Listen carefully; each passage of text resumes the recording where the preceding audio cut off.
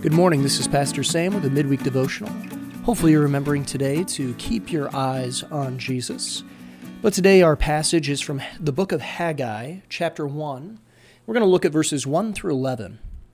And it says, "In the second year of King Darius, in the 6th month of the first day of the month, the word of the Lord came by Haggai, the prophet, to Zerubbabel, the son of Shealtiel, governor of Judah, and to Joshua, the son of Jehozadak, the high priest, saying, Thus speaks the Lord of hosts, saying, This people says, The time has not come, the time that the Lord's house should be built.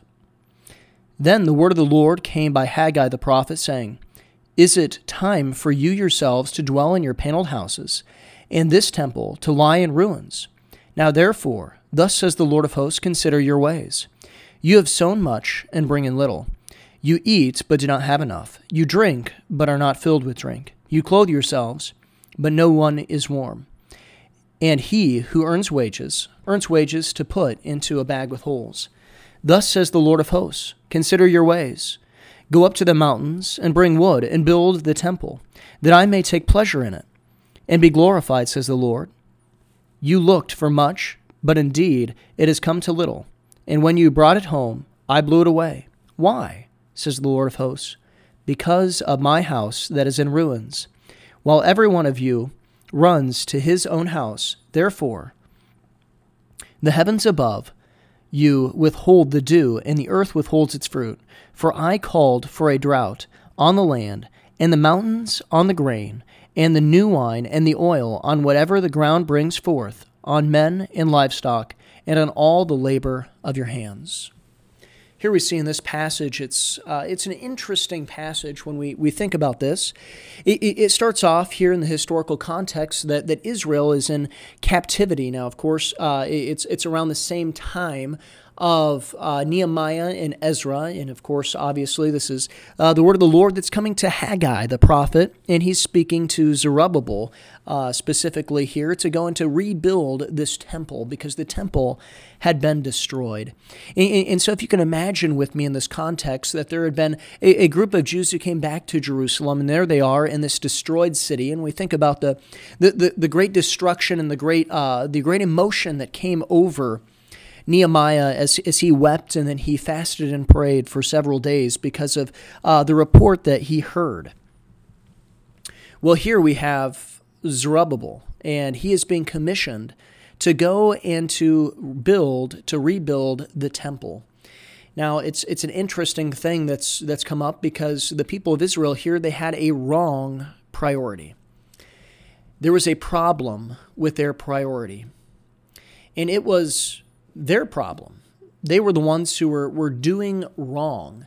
It was on them, this wrong priority. They were going and they had the priority of houses and of course, rebuilding the city and going and living and enjoying the fruits and the pleasures of this world. But they didn't give much attention or priority to the house of God. They didn't consider their ways. They went and they lived their life in comfort, and they thought that it was fine. They didn't give any thought, they didn't give any priority to the house of God, to the temple of God. They didn't think about it. And this is a theme here. If we're going to go look at the whole book of Haggai, it comes up a few different times where the prophet goes and says, consider your ways. Consider your ways. And because they did not place, the people of Israel, because they did not place a proper priority on the things of God, on the house of God specifically, on the temple of God, it brought certain consequences. And I find these consequences pretty interesting here when it says, in verse 6, it says, You have sown much and bring in little. You eat, but do not have enough. You drink, but you are not filled with drink. You clothe yourselves, but no one is warm. And he who earns wages to put into a bag with holes. And these are some interesting consequences that it's talking about when we consider the wrong priority. They had the wrong priority on the house of God. They had the wrong priority on the things of God. They were not considering their ways. And what was God doing to them? Well, they were going out and they were doing the natural physical things that would bring about natural physical blessings. But God withheld them, or God curbed them so that it wasn't enough. They would clothe themselves, but they were still cold. They would go and eat, but they would still be hungry. They weren't satisfied. And it's because God has a specific order here. And this order is that his things ought to be dealt with first. That's why the Bible tells us that we are to give of God of our first fruits, not of our second fruits, not of our third fruits, not of our leftovers, but of our first fruits. We ought to consider our ways and give unto him our priority. And so the question comes when we consider this passage, can we afford to have the wrong priority in life? The people of Israel couldn't afford to have the wrong priority in life. As they went and they didn't place the right priority on God and on the things of God and on the house of God, what happened was God withheld from them. They would go and do things that it would seem that they ought to be getting more blessings than that. They ought to be getting more yield than what they were getting. But God withheld that because they did not have the right priority.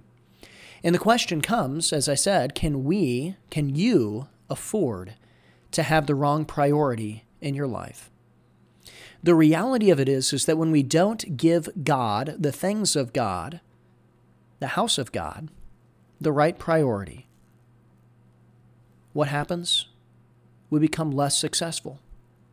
It doesn't matter if we're putting an extra 3 hours in. If we've skipped our time that we ought to have spent with God, if we skip our time that we ought to have spent with God's people, God will make us less successful. Though it would seem with earthly wisdom, that we would be more successful because we put 3 hours more into our endeavor. But God will not bless fully if we are withholding the right priority from him, if we are removing him from his first place. So the question is are we giving God his right place in our day? You know, you're listening to this perhaps on your way to work and it's early and the question comes, did you give right priority to God and to your devotions this morning? You know, you might have lost a half an hour or an hour of sleep getting up early to do your devotions, but one thing I can promise you is that you'd be more rested if you did your devotions. Have you given God right priority in your pocketbook? Are you giving of him from your first fruits? Are you going and giving of God before taxes are taken out?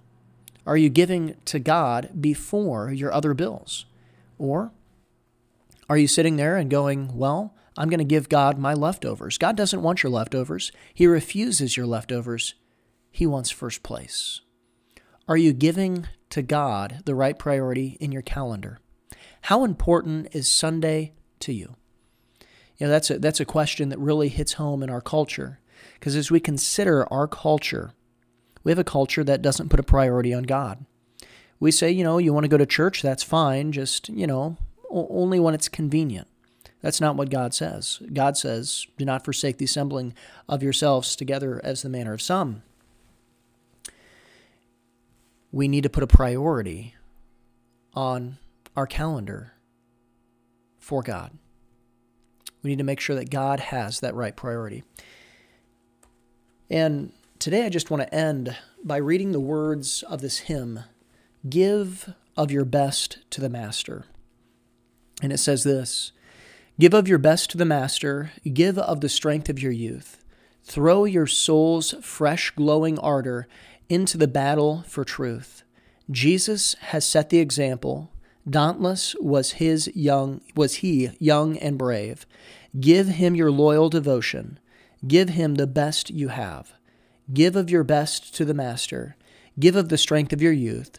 Clad in salvation's full armor, join in the battle for truth. Give of your best to the Master. Give him first place in your heart. Give him first place in your service. Consecrate every part. Give, and to you shall be given. God his loyal, beloved Son gave. Gratefully seeking to serve him, give him the best you have. Give of your best to the Master. Naught else is worthy his love. He gave himself for your ransom, gave up his glory above, laid down his life without murmur, you from sin's ruin to save. Give him your heart's adoration. Give him the best you have. Give of your best to the Master. Give of the strength of your youth. Clad in salvation's full armor, join in the battle for truth. And today I just want to ask that question. Do we have the right priority on God in our life? Are we giving of our best to the Master? Have a great day and keep your eyes on Jesus.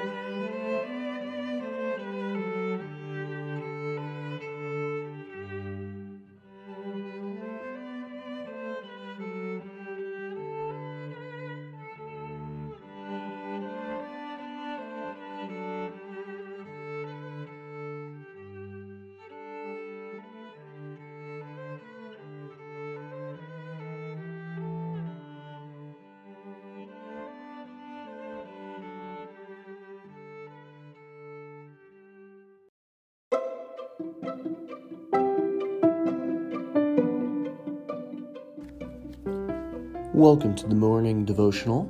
This is Pastor Sam, and I hope you're keeping your eyes on Jesus. Today we're going to be looking at Revelation chapter 2, verses 1 through 7. And it says, "To the angel of the church in Ephesus write, the one who holds the 7 stars in his right hand, the one who walks among the 7 golden lampstands, says this, I know your deeds, and your toil, and perseverance, and that you cannot tolerate evil men, and you put to test those who call themselves apostles, and they are not, and you found them to be false, and you have perseverance, and have endured for my name's sake, and have not grown weary. But I have this against you, that you have left your first love. Therefore, remember from where you have fallen, and repent, and do the deeds you did at first, or else I am coming to you, and will remove your lampstand out of the place unless you repent. Yet this you do have, that you hate the deeds of the Nicolaitans, which I also hate. He who has an ear, let him hear what the Spirit says to the churches. To him who overcomes, I will grant to eat of the tree of life, which is in the paradise of God." Today we see here the church in Ephesus, and this is an interesting church because it has both a commendation and a condemnation at the same time.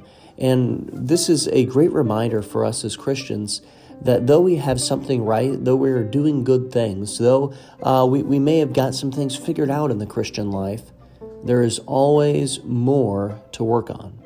We should be constantly pursuing to know Christ and to know Him more. And we see here the start is the commendation for the church in Ephesus. It says, I know your deeds and your toil and perseverance, that you cannot tolerate evil men. You put to test those who call themselves apostles, and they are not, and you found them to be false. And you have perseverance and have endured for my name's sake, and have not grown weary. And this is really the great works of the church of Ephesus is, first of all, that they are workers. They toil. And Christ knows their deeds. They actually have deeds to be known. And this is something that we need to remember on a daily basis, that we are to be toiling for God, today as we go and we live our life for Christ, and we wake up and perhaps we're going to work, perhaps we're going to go visit some family, or I'm not sure what you have going on for the docket today. But the question is do you have deeds that Christ can see? Are you toiling for Christ today? And then we see how were they toiling? In what way were they toiling? Well, they put those to test who called themselves apostles. They proved them to be false, and they persevered, and they endured, and they haven't grown weary. But we see here that they went and they held up good doctrine. As Christians, we need to hold up good doctrine in our life on a daily basis. We need to strive for this good doctrine. We need to lay hold of this good doctrine, and we need to practice it in our life and to call out false teaching and to expose that false teaching. It also says that they have perseverance and they have endured. Do we have patience in the Christian life? Or are we steadfast in the Christian life? Are we still holding true to the truth that we find in the Bible? Or have we started to wane from that truth? Have we started to move from that truth? Or are we gripping it, holding fast to that truth? Then it says, and you've not grown weary. You know, the Christian life can be one that brings weariness into it. It can be one that is tedious. It can be one that wears Christians down. But yet we find that we're not to be worn down. We find that we are to not grow weary, just as the church in Ephesus. This is a commendation. These are good things that Christ is saying. But then Christ has a condemnation for them, not just a commendation, but a condemnation. He has something against them. It says, but this I have against you. You have left your first love. You know, I think of tomorrow being Valentine's Day. Love is on the mind. We think of love, and we think of that. And of course, we think of love mostly as a horizontal thing, whether it's a brotherly love, a friendly love, or whether it's a romantic love for your spouse. But we see here a different kind of love. A love that each one of us needs to have and remember, and that is one for Christ. This Valentine's Day and this Valentine's week, as we stop and we think about it and we consider it, often we think of, do we love our spouse right? But the real question is, one that we need to go and ask ourselves, and this is one that everyone should ask themselves, is do we love God right? Do we love Jesus Christ right? You know, there are many things that we can fall in love with. The church in Ephesus, it seems as though they've left their first love for a different love. They love service rather than God. Now, service is great. Each one of us needs service in our life. We should be serving the Lord. We should be serving the Lord on a daily basis. But we need to love God first.